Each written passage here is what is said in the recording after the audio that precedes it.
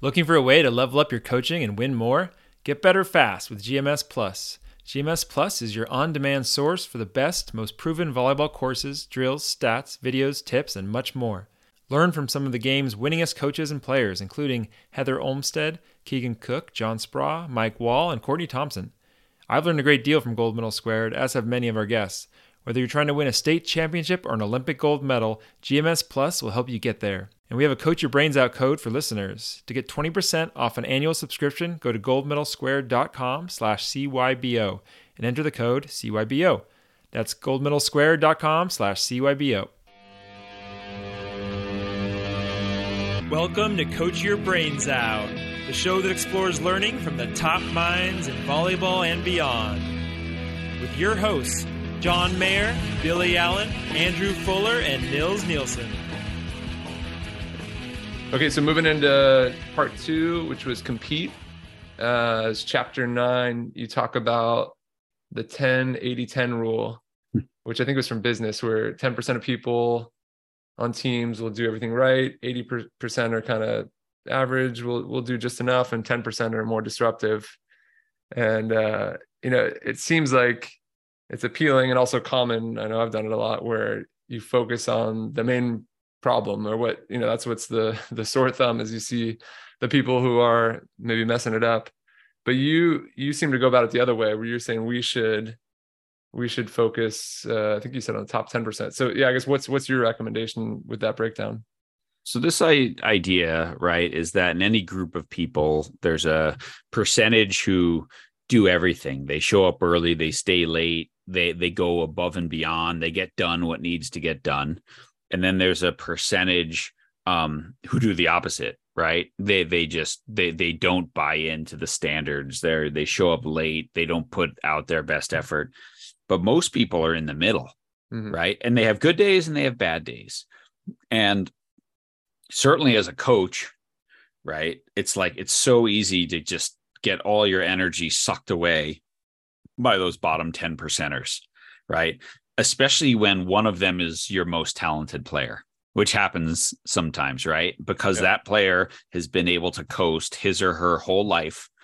And now all of a sudden they're at a level where they can't coast anymore, but they've never developed the behaviors, to really train correctly. So it's not saying that you abandon them, but you can't spend all your energy on them. And what you're better off doing, in this sort of idea, which I really resonate with, is who are the people in that middle 80% who are there some days and not others, who might have the biggest impact on your season, right? And every team that I have ever worked with, I always ask them that. And right off the bat, they will 1, 2, 3 names.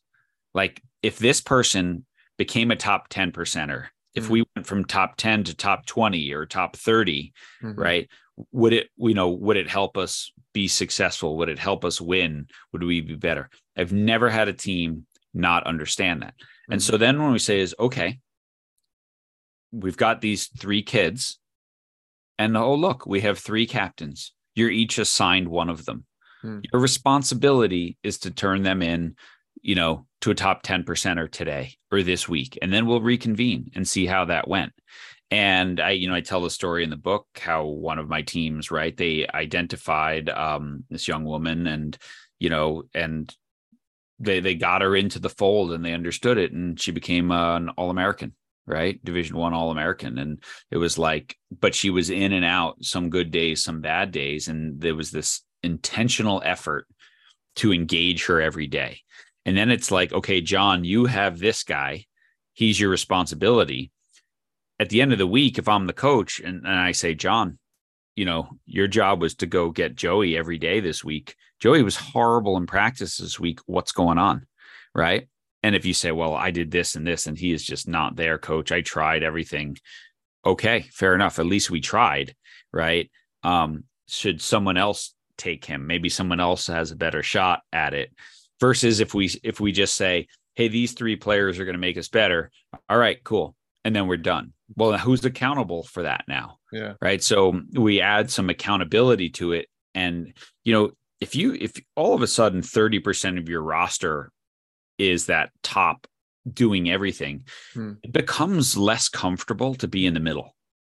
It becomes way less comfortable to kind of, show up not focused, or, be lazy in practice, or lazy in the classroom, or whatever it is, because you stand out. Right. And so now it's sort of this peer pressure of, this isn't for everyone. And if you can't do it, maybe it's not a good fit for you. And it's hard work, but that's more powerful than the coach cracking down on a player, right? When they feel accountable to their teammates and they're not getting it done and everyone else is, and they're slipping down the pecking order, unless there's something else going on, usually they get on board. And then, it makes a lot of sense. And I love how you empower the peer feedback, the peer-to-peer. I agree. It's so much more impactful. But then what about, as this 80% is sliding up, does the 10% get further away, or what do you do with that bottom 10%? Like, how do you make sure that they don't get lost in the weeds? I mean, some do, some don't. You're still paying attention to them, but you're saying, hey, you bring this. Okay, so let's take the player who's bottom 10% and not playing. You're not playing. You want to, but I've never seen you stay after practice. I've never seen you do an extra weight room session. Do you meet with the sports psychologist that we provide for you? No. Well, why do you think things are going to change? Right. And then by the same token, now, if it's one of your most talented people, like, how do you attach that to their future goals or ambitions? Like, hey, do you want to make a national team? You want to go to Olympics? You want to turn pro? Like, what makes you think that your behaviors today are getting you to that spot, right? Like, do you notice this? Do you see this? Is this the type of person you want to be? Let's just do it for one day and see how it feels, right? And this happens on every level, from youth to the pros, right? That's that dance of the coach. How do I engage someone who doesn't want to be engaged, or has never had to engage every single day in their lives because of their ability? Yeah, no, that's great. Okay. I'm gonna move. I had one more left, but I'm gonna. No, that's what I was thinking. I wanted to ask it at the beginning, with this percent thing. Like, how do you see it? Is it, like, are you saying the top 10%? Is it a combination of talent? Is it these qualities like hard work, like being a great teammate? Is it a combination of all that? Could you be the least talented player and still be in the top 10%? Like, how do you come up with that concoction of and recognizing, right, like 10% is not an exact number, right? Some groups that number's really, really high, and some groups it's less. So no, you don't have to be one of the most talented. And in all the groups that I work with, we always have someone in the leadership group who might not play as much, because if someone who doesn't play very much or play at all, exhibits all of the behaviors, right? The hard work, the positivity, the joy, the grit, whatever it is, and they don't play, it's a pretty good example for other people.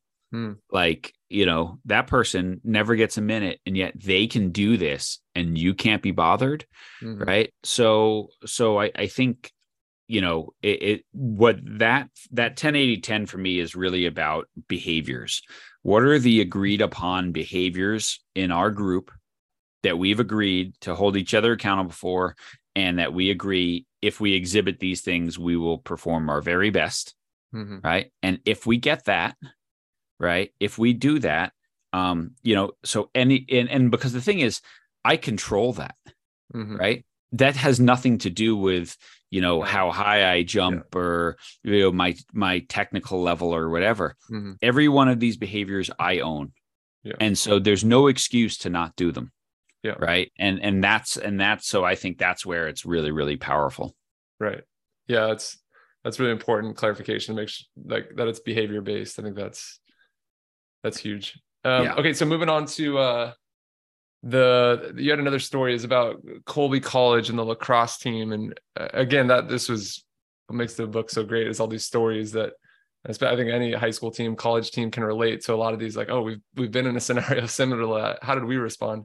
But yeah, could you take us through that story of this lacrosse team and their conference tournament? Yeah, for sure. And so Colby College. So I got into the team development thing through Jerry, right? And Jerry's been at this for a couple of decades. And so a lot of athletes that he worked with and won national championships with and stuff are now coaching. Right. And so then they come back to Jerry and he's like, yeah, I'm kind of out of it now, but John will take your team or whatever, because they remember their time as an athlete. Like this was, and you get into coaching and you spend a decade probably looking for the magic practice, and then you realize it's not there. And then you realize it's the relationships and it's the culture and it's all those things that feed into it. And so these coaches, come and like, yeah, you know what, Jerry and Way of Champions methodology, like that was a big part of it.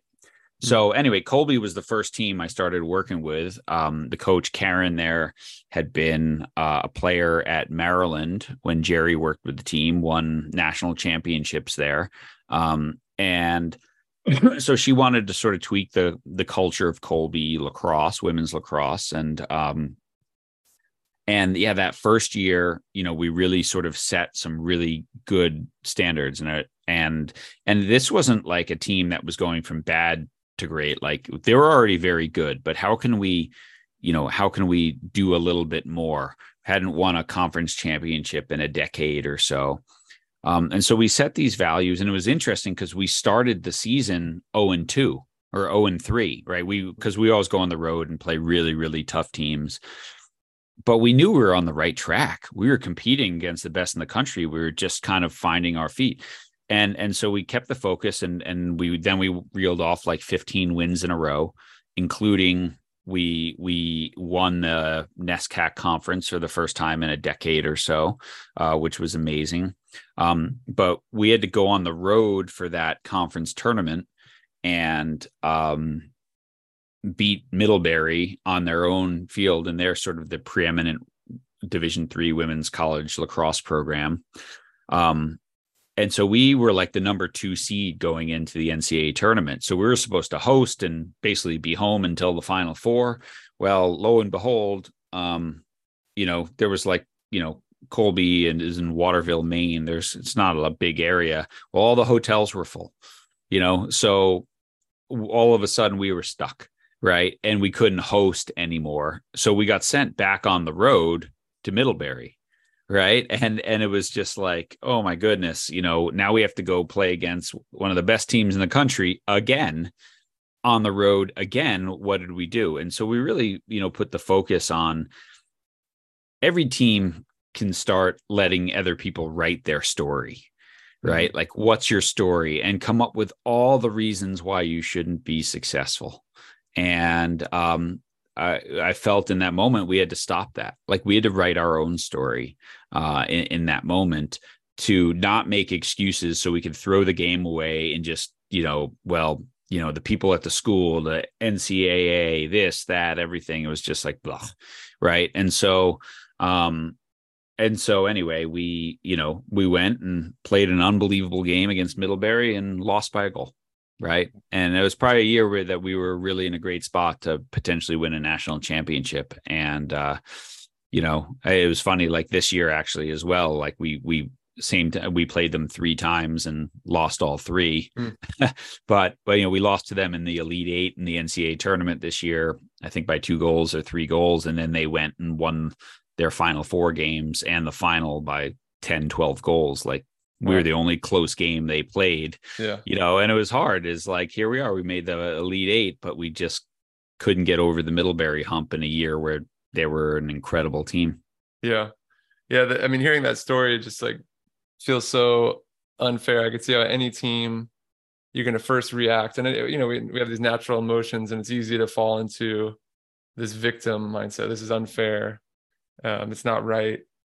And I think lots of teams could hold on to that. But my guess is the work you guys had done, you working with them all year, and you in the book, you talk about respond versus react. I guess, what are the things, not only just in that moment, but that you guys had done throughout the year to allow them to go out and not focus on the unfairness, but to go compete and to go, be themselves? And that idea, right, that we don't react, we respond is a really important thing, right? Like we respond, which means our training and our character chooses our course of action. And there's this leadership guy, Tim Kite. He has this formula. He calls it E plus R equals O. Event plus response equals outcome. And, your response to an event has a far greater effect on the outcome than usually the event itself. And yet if we react to the bad call, whatever, like what we talked about was, well, we could sit here and make all these excuses and complain about, all the people that screwed us over. What does that get us? Mm-hmm. It's not getting us any more prepared to face the reality in front of us, which is we have to go play Middlebury again, right? Or whatever. And so that's one of the things we talk about a lot with our teams is we have to go from reacting to responding as an individual and as a collective. And I mean, you see that in, there's bad calls in your sport all the time, right? And it's like, are you gonna lose the next 3 points because of that bad call, or are you just gonna move past it and move on? Yeah, no, for sure. It's a great quick mantra to remind all of us of. So much easier to react. Responding takes thoughtfulness and care and leads to better outcomes. You had mentioned your job and getting to work with teams and oversee teams and basically do like coach development, program development. It seems like, to me, the best job in the world. That sounds so awesome. But hearing you talk about it just made me think like, I'd love to do that if I was doing it. But no, I guess I was wondering, as you observe it, and it sounded like you said the things that coaches and programs need to do better first is more on the culture side, the leadership side. I mean, are you ever seeing like practice design where you're like, oh, they're way far off? Are those all connected? Like, I guess, where do you see as you're coming into programs, like what most often are you emphasizing or working on with them? Well, I don't, per the NCAA, right? When you're an outside consultant, you can't do anything technically or tactically. Sure. And to be honest, most of the sports that I work with, I don't know anything about them anyway. So there's no way I could help you with volleyball or, someone with lacrosse or field hockey or anything like that, so that's not it. So, I really work very closely with the coaches on sort of what's going well and what needs work, and then identifying leadership values. And I just do a lot of one-on-one calls with the coaches where this as a college coach, like when something's not going well, like, who do you turn to? Yeah. Right. You don't like you're not going to call the people down the street who you compete against because they're like, sweet, twist the knife. Right. And some universities are wonderful. Right. And so, like Jenny at North Carolina, she's like, my office is next door to Anson Dorrance. He won 22 national championships. I could call Roy Williams at basketball, ask his advice. It's like, but other universities are not like that. They're really siloed, and, you don't even get to talk to the football coach or the basketball coach or whatever. And so, like, who do I talk to? And so what Jerry and I do, and other people who do this, is sort of like, I've been in the trenches. I've been a coach. I do all this work. I'm just sort of this mostly neutral third party to bounce ideas off of. How do you see this situation? Right. And some coaches might just have me and some have a couple of me's, and great, and it's just, how do you see this? And it helps them process the decision, whether it's a player personnel issue, whether it's a team culture issue, whether it's, a lot of them now go through this in recruiting, right? Is this athlete going to fit the culture? Right. And, it doesn't matter how talented he is or she is. If they're going to ruin the culture, then we don't really want them. Yeah. So it's cool. It's fun. It's awesome to be 3,000 miles away sometimes and watch them win a championship. And it sucks to be 3,000 miles away and watch them win a championship. Like, whenever I leave campus, I'm sad. Yeah. Like, I'm sad that I'm not going to see these kids for a while in person, even though I might see them via Zoom, even though I might do some one-on-ones. I'm just like, oh, because I love to be a college coach. I love the day-to-day of it. Yeah. And I'm just like, to not see the day-to-day growth is kind of sad. Yeah. But to be a part of so many teams, I mean, teams are special that you get to be a part of so many. And I'm picturing your example, who do coaches go to when so many of us are siloed? It's like you just lose lots of sleep and toss and turn. And then other coaches get to talk to Anson Dorrance or talk to you. It seems like that's just even just from allowing to get stuff off your chest and having someone listen. And I mean, that's just so impactful and helpful. So yeah, very much so. Very much. And again, a lot of times I'm not telling you anything that you don't already know. Mm-hmm. Right? Like, you got it. You knew this already. Yeah. It just, and sometimes I'm just reconfirming. Yeah, I see it the same way, So yeah, it's fun for sure. I really do enjoy it. That's awesome. Well, I just want to I'll go one more. I know we're taking a lot of your time. I have like 10 more questions here, but let's see if I pick one more good one. We'll have to do part two someday. Exactly. Yeah. Or everyone's got to read the book. That's the reality. So chapter 12, this one stuck out to me a lot. Building the capacity to endure was the title. And you talk about the value of confidence and positive action. And over what I hear the most from lots of players, and kind of saying there's almost this crutch of I have to have confidence and positive thinking.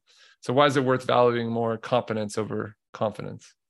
Well, I think, when you think about this, right, and parents tell a coach, oh, you need to give my kid confidence, or I need to give them confidence, or like, confidence is earned, right? How could you possibly feel confident about running a marathon unless you trained and developed the competence to do so, right? Like, if you got off the couch and said, I'm going to go run a marathon, I wouldn't feel confident. I'd be like, I'm not going to make it 5 miles because I haven't trained for it, right? But so a lot of people want confidence first and then think they develop competence, but no, it's the other way around. So you got to put in the hours and you got to put in the work.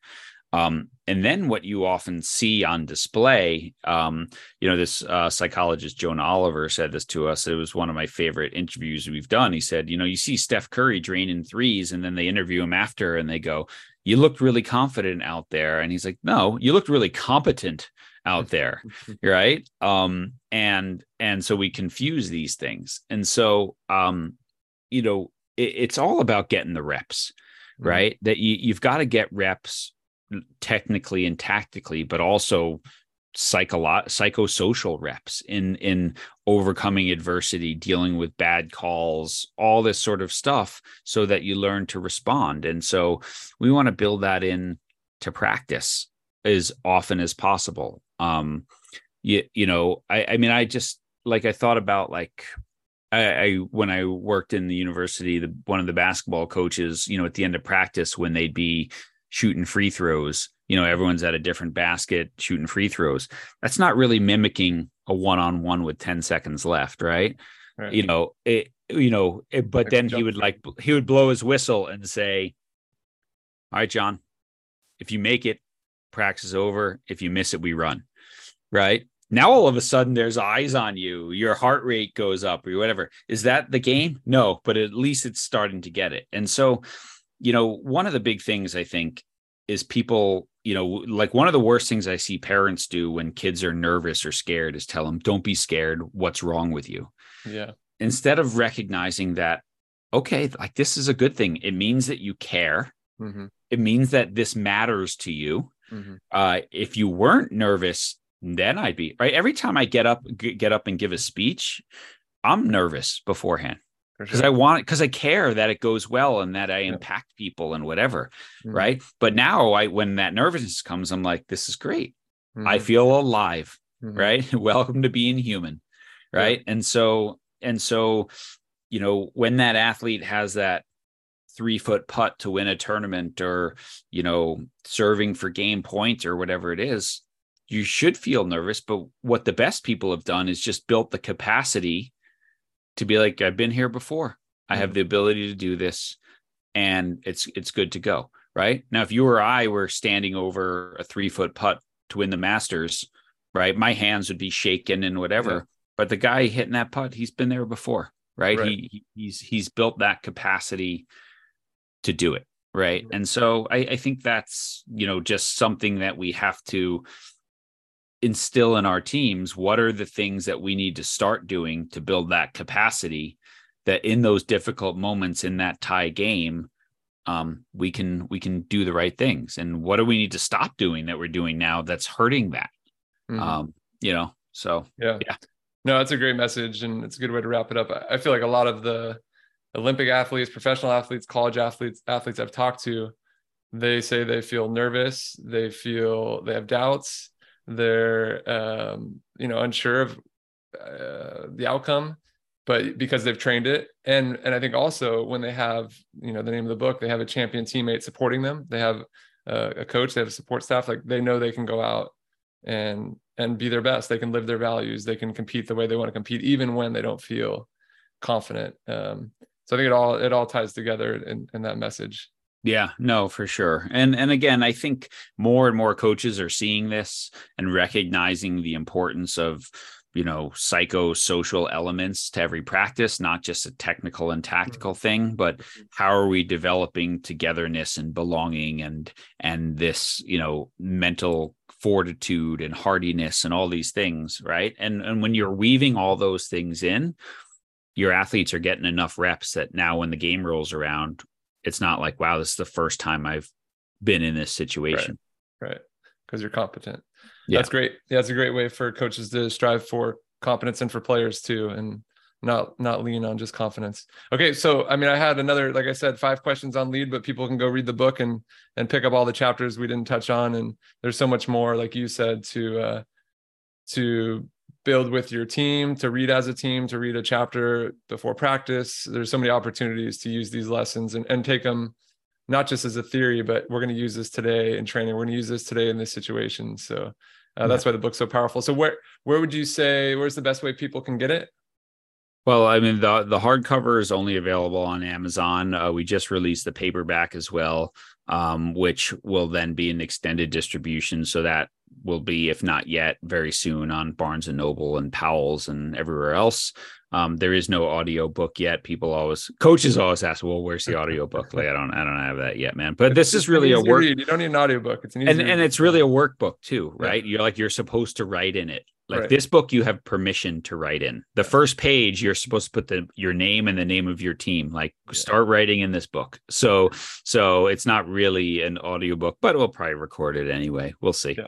What about bulk orders? Do they still go through that, or reach out to you? Bulk orders, if you want more than 10 books, you can just email me directly, just John, JOHN at changingthegameproject.com. And we give you a nice discount on those as well. And spend a lot of time filling those these days as people's school sports seasons are kicking off. So it's been a really fun couple of weeks here, talking to coaches and just how to use this book and everything. So a lot of people are excited this fall. Me too.